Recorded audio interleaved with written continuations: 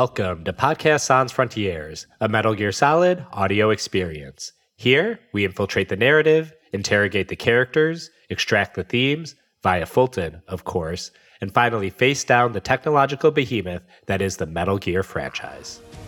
That nickname you love so much. Want to know how I got it? Actually, why don't I give you a demonstration? I think it's time for Jack to let her rip. I'm Manu, also known as Manuclear Bomb. Hi, I'm Brian. Today's episode is A Soul Can't Be Cut, our fourth episode on Metal Gear Rising: Revengeance from 2013. Today we will face down most of the major bosses in this game: Monsoon, Sundowner, and most of all, Jetstream Sam. But first, our spoiler warning. Everything is declassified. We know who Sigint becomes, we know who Meryl marries, we know the fate of Master Kazuhira Miller. This is not a playthrough podcast. It's all on the table for discussion as we progress through the games. Isn't this all a bit much? Any decent lunatic would have quit after Mexico.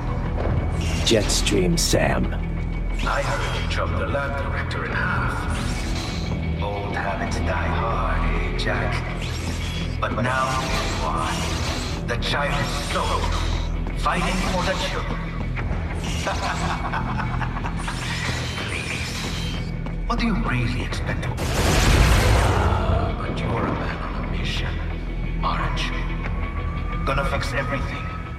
Just you and your little sword there. Solve everything with violence. Is that it? Halfway through Raiden's incursion into Denver, Jetstream Sam shows up on all the electronic screens and holograms in the city. As alluded to last time, in very Metal Gear fashion, this is where the game confronts you with your violence, both in this game and in Raiden's past, including, if you want, how lethally you played the Big Shell incident. This plays differently than similar scenes in the Solid series, say your chat with Liquid or fight with the Sorrow, but is every bit as effective in my opinion. First, Sam starts to poke at Raiden's mission. The former child soldier out to save children sounds noble as hell, accuses Sam. But have you thought about it any deeper? What, and more importantly, who are all these cyborgs you are cutting down across multiple continents? Not just killing, but literally eviscerating to the point that their humanity is not even recognizable.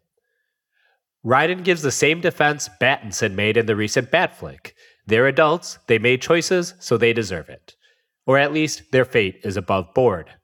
But Sam implores Raiden to think deeper, to think about the material conditions of the people signing up to be cyborgs and fight for PMCs.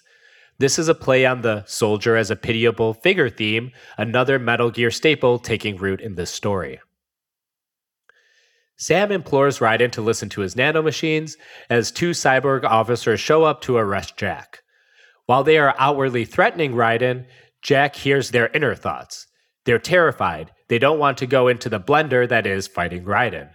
Raiden hears them lament about their families, how they joined PMCs out of no other choice. They didn't really expect to be facing down cybernetic samurai, they just needed some money. All of this feels like a great continuation of the SOP narrative from MGS4. Raiden taps into the enemy's nanomachines not unlike how Rat Patrol communicated with each other, but more importantly, it shows that the nanomachines don't prevent the scars of war, they just put a bandage on them. They are all there, under the surface, waiting to bubble up the minute the system fails. I'm trying to think of what this reminded me of the first time I played it, because it was in 2000. I think I said this is the first one I played within a year of it being released, because this is when I had caught up with the series. Yeah, that's right. Was it BioShock 2? It reminded me of just the idea of being able, because you're being able to hear people's thoughts. Yeah, because BioShock 2 is a game about how the little people, not actual little people, the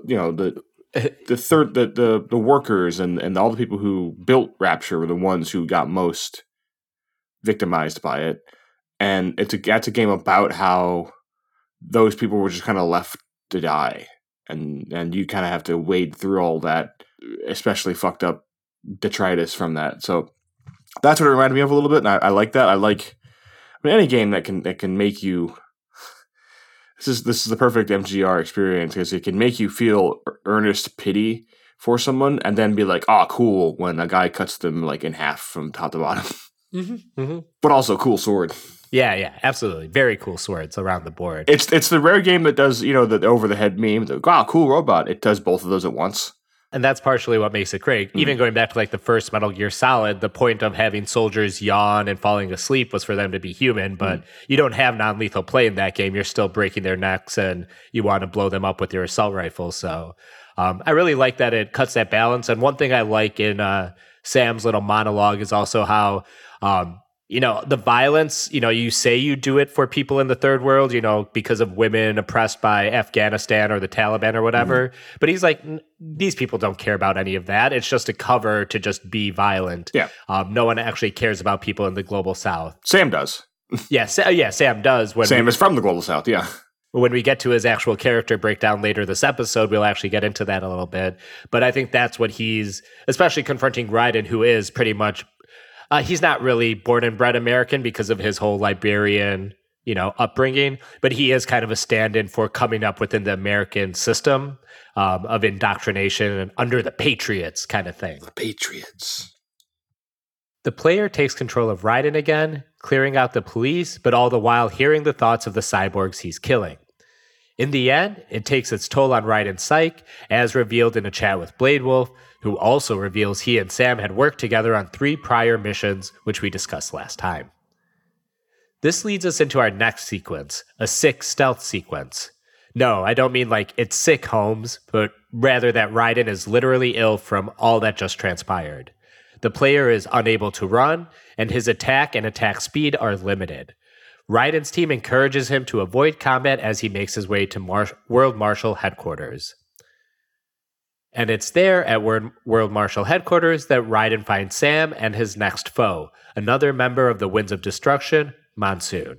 He leaps off the building, his body disassembling in midair and reassembling upon landing.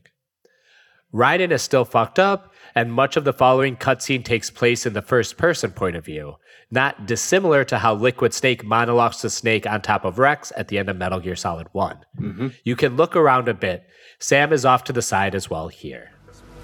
War is a cruel parent, but an effective teacher. Its final lesson is carved deep in my psyche. That this world and all its people are diseased. Free will is a myth. Religion is a joke. It's controlled by something believable. Memes. The DNA of the soul. Monsoon becomes the first of several characters to express his love of memes in this game, to which Raiden offers one of my favorite rejoinders. How about, "You're full of shit, is that a meme?"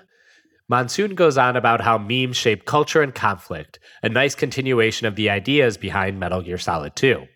And he, like Sam, continues to confront Raiden with his violence, about how he acts like his sword is a tool for justice just to absolve and ignore the actual harm he does. And this is where Raiden turns. He talks about his desires to leave the battlefield following the Guns of the Patriots incident, but here he is arguing philosophy with terrorists. He admits then that he enjoyed the killing. His facade was just that, something to keep the Ripper in check, but no more. Jack unleashes the killer within, killing some cyborgs and telling Doctor to turn off his pain inhibitors before beckoning Sam and Monsoon. Raiden's suit is glowing with this blood-like aura, and Monsoon sends Sam off. Before we get into Monsoon, do you want to say anything about this cutscene and this set of dialogue, Brian? It's probably the second most memed scene in the game after what the first one is. And yeah, it's everything about it. It's Doctor, turn off my cringe inhibitors, turn off my meme inhibitors. Just such a pretty meme. Exquisite is one of the 3 or 4 things you will see from this game if you've never played it. Especially if you were on any social media site that has any sort of edgelords on it. So all social media sites from like 2015 to like 2020, they were everywhere. Yeah. As the person who was coming to this game for the first time for this, the only 2 things I had specifically seen were the end with Armstrong and then this. Yeah. Oh, and Raiden in a sombrero, but I didn't really know the context for that until I actually played the game. Adios, amigos. Yeah, it's a good scene too. Monsoon, I like that Sundowner does it a little bit too later, but it's not as memorable. I enjoy that I don't know, it's hard to paint these guys as like super dangerous terrorists, or like, you know, really like, it's hard to have a classic Metal Gear mercenary group without one weird psycho. Yeah. You need one like freak in there, and that's Monsoon, a little creep. This is a little shitty hair. Yeah. Yeah, you can't wait to kill this guy. Sundowner is for like different political reasons. Like, he just is such a detestable person. Where Monsoon isn't necessarily like, I don't know if anything he believes is bad. I just hate looking at him. I want him out of here, which is great. That's good character design.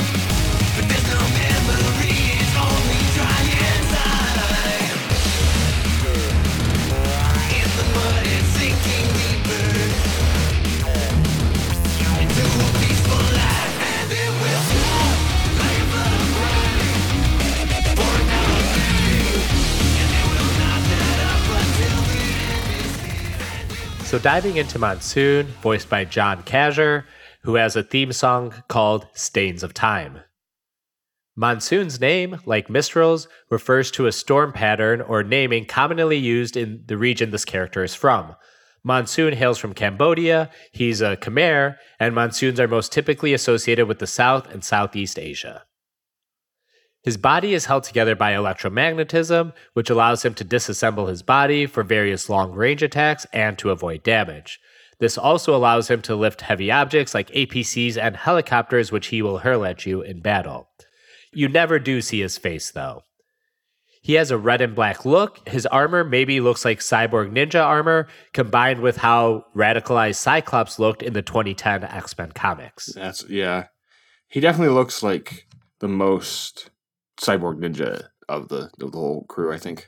Yeah, I feel like everyone else has kind of various samurai designs to them, and then he is straight up ninja. Mistral kind of breaks that. She just kind of looks like a soldier. I think she's kind of like a Beauty and the Beast type.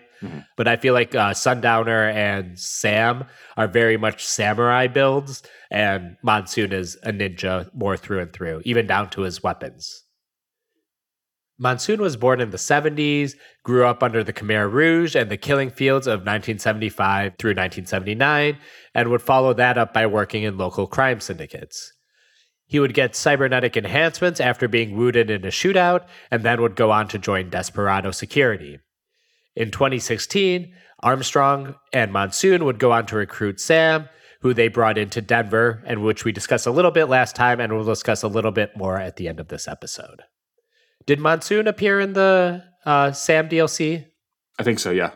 It sounded like it was not a major part, but it did sound like he was there. The DLC, I think, it's just some sewers, and then it's the whole building that you go through to fight before you fight Sundowner. It's just like that. You go through that. Yeah, let me make sure. Yes, he did. Okay, cool. Yep. Getting into the battle itself, Monsoon uses size and smoke screens, and like we said, he's very ninja-like, as opposed to the samurai-style fights with Sam and Sundowner later. When he drops smoke, he'll rush you from random angles where you have to actually parry him to not get your ass kicked. As Brian told me as I was playing through this game the first time, this is where you actually have to learn to parry if you want to succeed in this game. Mm-hmm. He'll also lift and throw APCs and helicopters at you, like I mentioned earlier, and for these you will have to go into blade mode to cut them into a million pieces and not take damage. And then when he grows purple, his electromagnetic shield makes him invulnerable to normal attacks. I countered this by using electromagnetic grenades to break his shield. Essentially, it's like the shaft grenade of this game, and then that opens him up for attacks. But other than that, there's a couple like little set piece moments or little breaks in the action for a couple cutscenes, but that pretty much is the whole fight. It's a simple fight. It's just cool. I don't know. It's the edgiest this game ever gets. I mean, Raiden is almost This is definitely the point of this game I would not want someone to walk in on, but also it's cool, if that makes sense. Yeah. That's how it would work. Like, you'd always have, like, you could be watching Cowboy Bebop and it would be like the 2 sex scenes in the show. Your parents walk in on, like, God damn it. But those are the sacrifices we make being weebs. Yeah. We have to open ourselves up for people walking in and seeing something really cringy or perverted, and it's just like, it's normal. I'm a wrestling fan, so that goes twice, actually.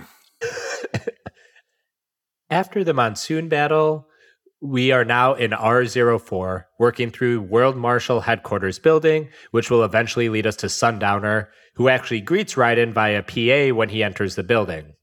Sundowner tells Raiden to go nuts, taunting him to cut his way to the top. We have a series of fights in the buildings preceding a running sequence. Along the way, there is a secret unlockable battle against a grad unit. Usually these like kind of side rooms or battles that you can unlock usually either have extra items or like an extra VR mission that you can unlock, and that's the point of doing them. And also you can boost your score both in individual battles and for the overall chapter by completing more of these with, a good performance. On the 20th floor, there's an electric panel puzzle where Raiden has to disable all panels to progress. This area is well patrolled, and you can combination stealth and melee your way to clear the area and destroy the panels. This is the first spot where you'll come across a hammer-wielding cyborg guy. It's a new type of heavy enemy, and basically they just have a giant hammer that they try to bonk you with. Bonk. After that, you can once again run past all the enemies and falling debris as you're basically making your way to the top until you eventually have another grad fight, this time a required one. Following that, you run up the building after jumping on some drones, you work your way through a Japanese garden map or two, and then you have a freight elevator sequence, which actually gave me kind of Metal Gear Solid 1 vibes when you have that stealth camo. You're basically just on an elevator, and enemies keep dropping onto you, and you have to just fight them off. Eventually, you have to switch elevators, but pretty cool set piece. It's at least a little different than just running from room to room like we kind of have been previously. We then get to the entrance to the server room, and here is where you have kind of like a mini boss fight where you basically have to fight Minstrel and Monsoon again, but they're basically just mini bosses, and they're not anywhere near as difficult as their actual boss encounters, though they generally do have most of their same maneuvers. But there's also a ton of those little dwarf gecko around while you're doing this, so you can just refill your health like constantly as you're going. So it's never really that difficult. It's a cool area. I like the elevator stuff is fun. I like the Japanese garden map a lot. It's just like different. It reminds me of a Perfect Dark map. I don't know. I like it. It's not as long as it seems. I think it's just recapping it. It moves pretty fluidly. There's nice. They pace in and out of different things pretty well. Like I like the sequence. Yeah. I think Denver and overall is the strongest part of the game, not counting the actual last boss. Yeah, I would say in terms of just maps and areas, I think Denver's the best. And I think actually the building part is the most like kinetic of it all. Mm-hmm. There's a couple puzzles. There's a couple just ninja run through these sequences. There's a couple battles, but the battles they're not easy, but they're also not frustratingly hard. Especially if you beat Mistral and Monsoon, beating them again isn't that big of a deal. You've clearly kind of figured it out. But it's a good area. The enemies are as varied as they get in any one set of maps in anywhere in this game. I think it might be, the best part, at least in terms of the non-boss battle, non-ending, non-cutscene stuff of the game. So all that gets us to the server room properly, where we are greeted by Sundowner.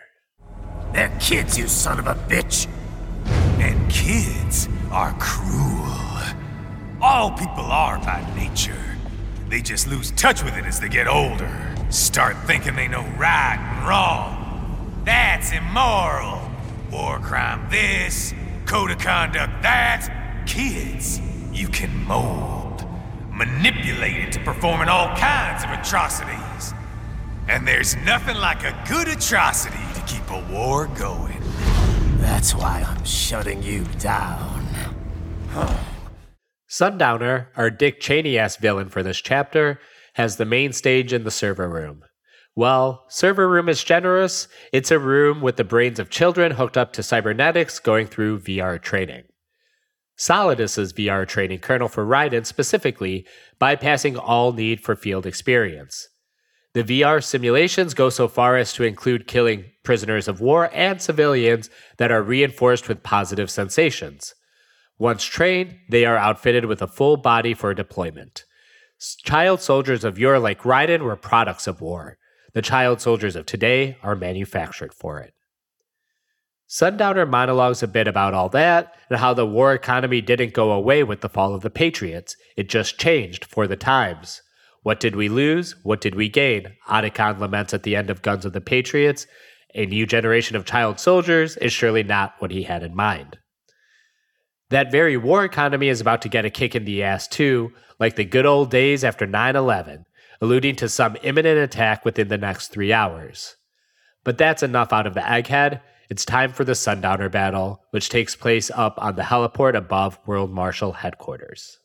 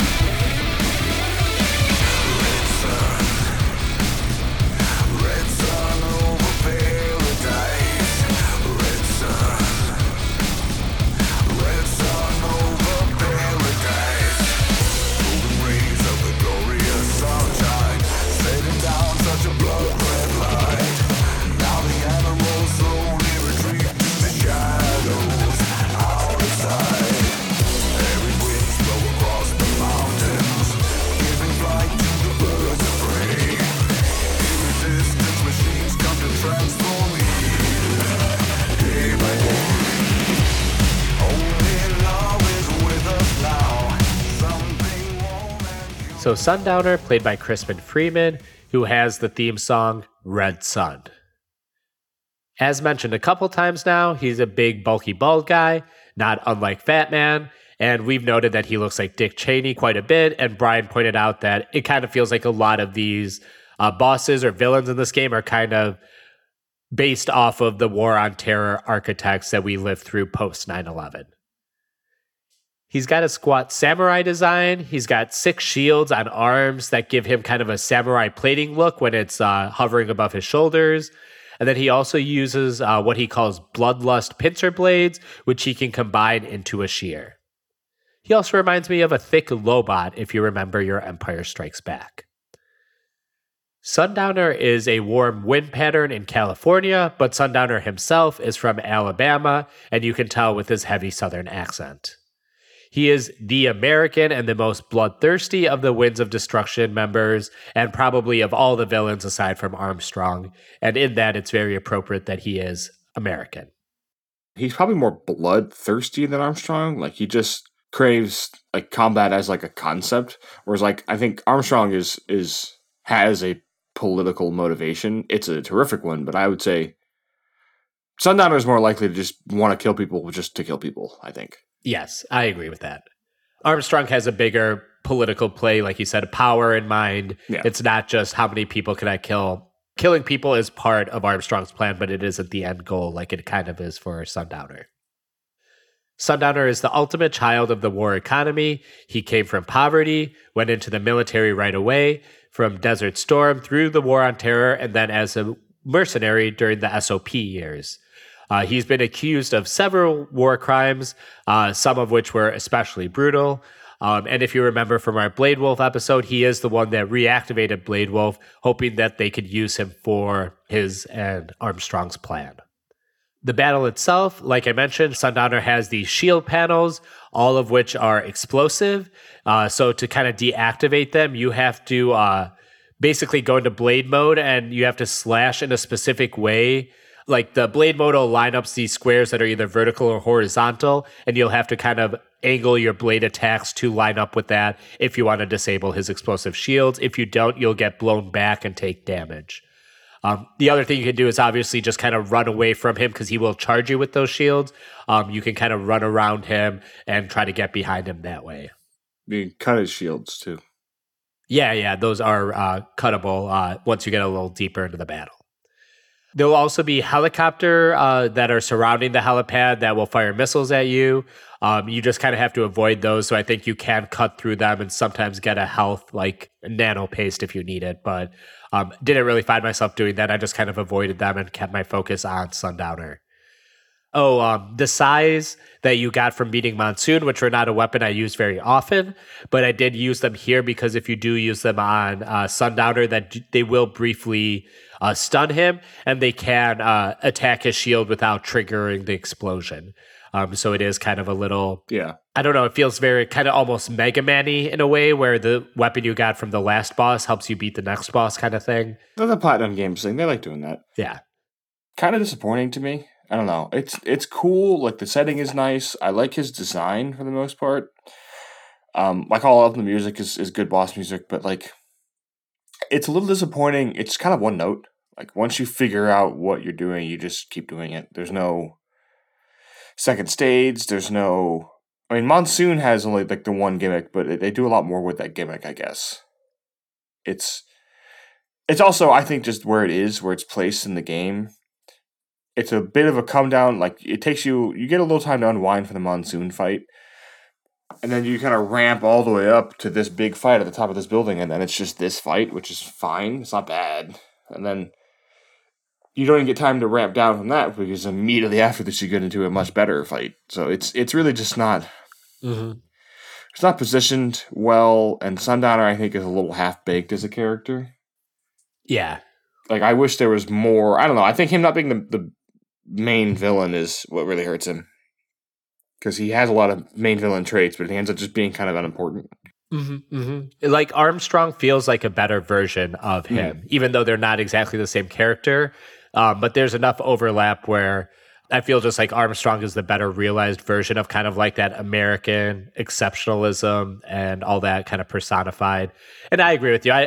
Of the Winds of Destruction members, it's not like the Mistral fight is like great, but it like fit perfectly right where it was in the game, kind of setting up more story for you. And then the Monsoon and Sam fights I really liked. Those were really fun to play through. This one was just kind of a slog. I had an issue with the shield. I could always do the horizontal cuts to disable his shields, but my fingers were unable to do the vertical cuts properly, so I could never get past those. So it took me a little time to beat him, but ultimately it was not the most remarkable of the major boss fights in this game. Yeah. As you'd expect, once you have Sundowner's life down, you get a little set piece to finish him off. Sundowner falls off the building, but catches one of his Hammerhead helicopters, which blows the helipad and sends Raiden plummeting. Jack jumps on one of the Raven wing mechs, avoids the debris, and flies up the elevator shaft of World Marshal headquarters. From there, he slices through the wall, throws the mech at Sundowner's chopper, and then it's slice and dice time on Sundowner himself, finishing off the battle. Sundowner's dying phone call mentions Operation Tecumseh before saying it's up to Sam. Using what clues they have, they determine this attack is going to be on the president in Pakistan. Courtney mentions they can get their hands on a Mach 23 outside of Denver, the only vehicle that can get Raiden there in time. It takes 30 minutes for it to reach Pakistan. Raiden says to get in touch with Sola Space and Aeronautics, which we'll get to in the next episode. Either way, Raiden's journey to Solas's campus is cut short by a pair of drones following the Doctor's chopper. Cut being the operant term, of course, as Raiden takes to the air and hacks one drone and uses it on the other before hopping back to the chopper. Well, kinda. The handrail breaks and he falls back down to the Denver streets. That essentially takes us into R05 and our escape from Denver, a pretty brief yet gameplay-heavy chapter. Essentially, the player just works through several maps, littered with cyborgs, geckos, raptors, and eventually a grad and some mastiffs. There is a secret room right at the end with some bonuses, but also an ambush by 3 mastiffs, which kind of fucked me my first time through. I ended up using a ton of my health nano paste and didn't have enough for the upcoming boss battle, so I replayed this part of the game and skipped this extra room, having already looted it. And not as a criticism or anything, but this is the game reusing some earlier maps when you infiltrated the city. That too is a Metal Gear staple in its own way, so just wanted to mention it. I don't really care for these maps. I almost forgot about them just when I mentioned how you go right into the Sam fight after the Sundowner fight, but it really doesn't. It's not much. There's not much to do with it, really. It's barely even a chapter. Yeah, it's there to pad out the gameplay, it really feels like.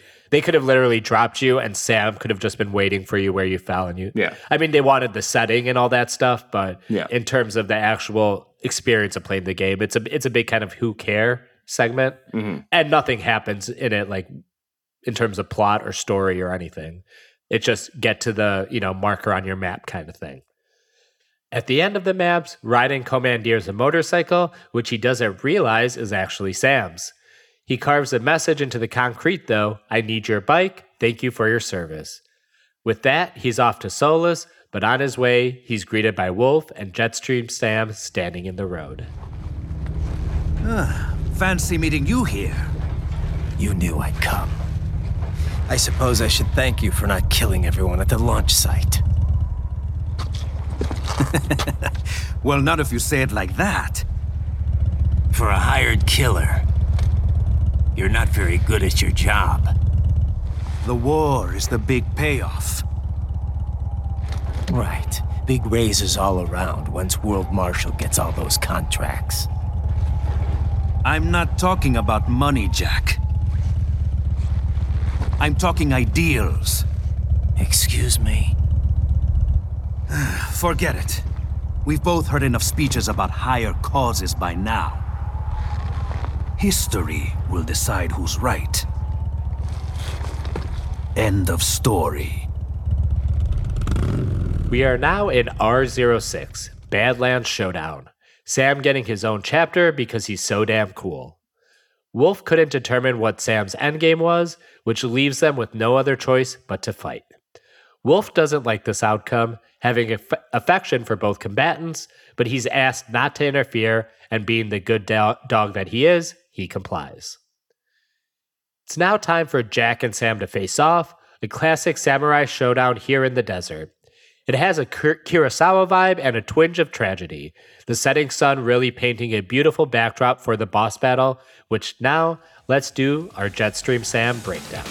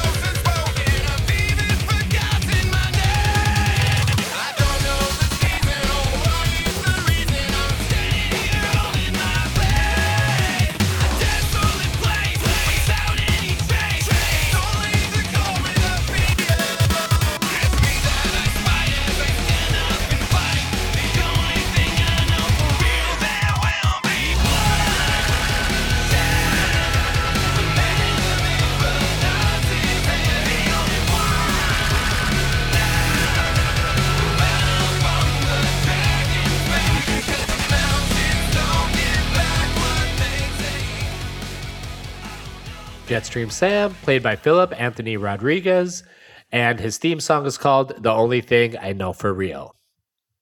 From a design standpoint, he's basically in cybernetic armor like Raiden himself, but he has a scar over his left eye. It's the same eye that Raiden is missing on his own body. And he also wears a classic samurai top knot. But I think the important thing about Sam is the fact that other than his right arm, the rest of his body is real and not some kind of cybernetic replacement or enhancement. Sam is Japanese Brazilian and descended from a long line of swordsmen. His father ran a Brazilian kenjutsu dojo teaching the Setsu Jinken, or murdering sword technique. Speaking of, his father was murdered.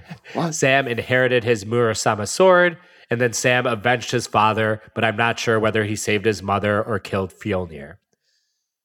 He became a mercenary and assassin, modified his father's sword with tech to enhance its power, and now has an ID lock and can glow red. Getting into some of the stuff in the Sam DLC, which we briefly touched upon with Blade Wolf, Sam wanted to go to Denver to kill Senator Armstrong, but this was all a ploy for World Marshal to actually recruit Sam into their plan. He'd fight Blade Wolf during this, and they would form a bond at this point, which we see a little bit in this scene. He runs into Monsoon. Well, that answers that question. Yeah. Fights a Metal Gear Ray and eventually gets to Armstrong. They face off, close battle. He loses his right arm, and then Sam concedes. But Brian, you're the one who played it. Is there anything else you want to add about the Sam DLC here? No, it's basically it. It's fun to play as him, but it's more like a series of challenge maps with some. Then the Armstrong fight is really disappointing because it's just like a reskinned. Like they didn't change anything. It's the same kind of fight as you'd have in this game. It's just you don't win this one. It's not very good. I don't know. It's better than the Wolf DLC is like 10 minutes. So I didn't pay for either one. I'm not mad, but they're not exactly necessary. Yeah, I think that all basically just come with the game now, especially if you were streaming it. Yeah. But again, this feels like DLC that exists just to give more game to play, as opposed to something where it's like an epilogue to the story or giving you like other key beats or something like that. Mm-hmm. So the battle itself is a big open flat area. There are a couple of rocks and boulders and cans, some of which may reveal health items, but otherwise it's just a big open space on the side of the road. Sam himself has various flurries of attacks, almost all with the sword, though at 60% health, you can cut away his sword, and he will not pick it up for a while till you get his health down to 45% or so, but he will continue fighting you hand-to-hand during this time, and I actually found it easier to fight him when he had his sword than when he didn't. It's a trick. He judo throws the shit out of you when you don't have a sword, when he doesn't have a sword. It's really kind of frustrating. Yeah, that and like his shoulder charges or whatever it does. After like the first 5 times I died with him, I'm just not going to cut off his sword. At least I can kind of parry these or time the attacks well enough. So note to anyone who's listening who hasn't played, you don't have to cut away his sword hand. Like I said, he has various charge attacks, and not just charge attacks, but repeat charge attacks where he'll fly into you, knock you down, but before you can even really get up, he's getting ready to charge you again. So this is where it's best to parry so you can not get just like steamrolled by him. One way that you can easily kill him, or at least get his life down, is that if you do a well-timed parry on some of his blade attacks, the damage you inflict on him can be massive, and you can get 20 to 30% chunks off his life with a well-timed parry in this battle. It's great. I don't know. I think it's second best boss fight in the game. It's cool. It's a little more of a skill check than even the Monsoon one, but that's fine. That's how you want to design your games to be. I just like it. I like Sam. Yeah, it's a really good fight. I feel like I like it. Yeah, it's like you said, it's a skill check because this is essentially the last boss minus, a Metal Gear. Mm-hmm. Well, you need to be ready for Metal Gear and Armstrong in the end. So the difficulty here, I feel, is just right. I wouldn't say this was like frustratingly hard, but it took me a while to beat Sam, especially because I was cutting away his sword and then he would just go to town on me. And I only had like 2 health things, so it's not like I had a lot of reserves, but it was a difficult fight, but not one where I'm like getting mad and want to throw my controller. It's just like, yeah, this is a well-designed fight given where I am in the game, which I assumed was coming close to an end at this point. Also, I think it's just like I'm a simp for like samurai and Western shit, and this one is just like the background's great, and it just kind of has that kind of presence like, any showdown in like 7 Samurai would make you feel. I think it just kind of has all the right vibes, and that really makes this fight really stand out. The fight ends with Raiden plunging his sword into Sam's midsection, realizing that Sam really wasn't all that much cyborg. He was more man than machine. That leaves a bad taste in Raiden's mouth. He takes Sam's sword too, though the ID lock prevents it from being used in its strongest mode. They only have an hour to get to Pakistan, though, so there's no time to mourn. It's on to Solus.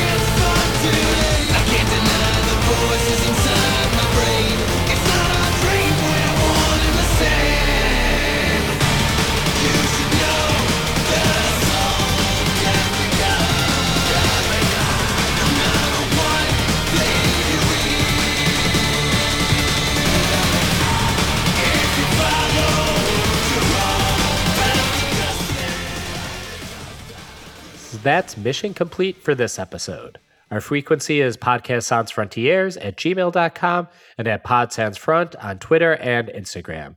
You can support Podcast Sans Frontiers and all my other projects at patreon.com/manuclearbomb, which Manuclear Bomb, hey, that's me. I've been Manu. You can find me covering The Lord of the Rings over at My Brother, My Captain, My Podcast. I'm still Brian, and America is still diseased, rotten to the core. Yes, it is. Shout out to our sound editor, Stephen Boyd, aka DJ Empirical. Please remember to like, review, and subscribe on your favorite podcast application. So until next time, remember, the war still rages within. Looking down on the burgeoning sea, the skyscrapers rise, even men with the greatest intentions stop believing their own lies. We can borrow from the future, but eventually someone's got to pay. The only way out of the cycle is to strike out and pave your own way.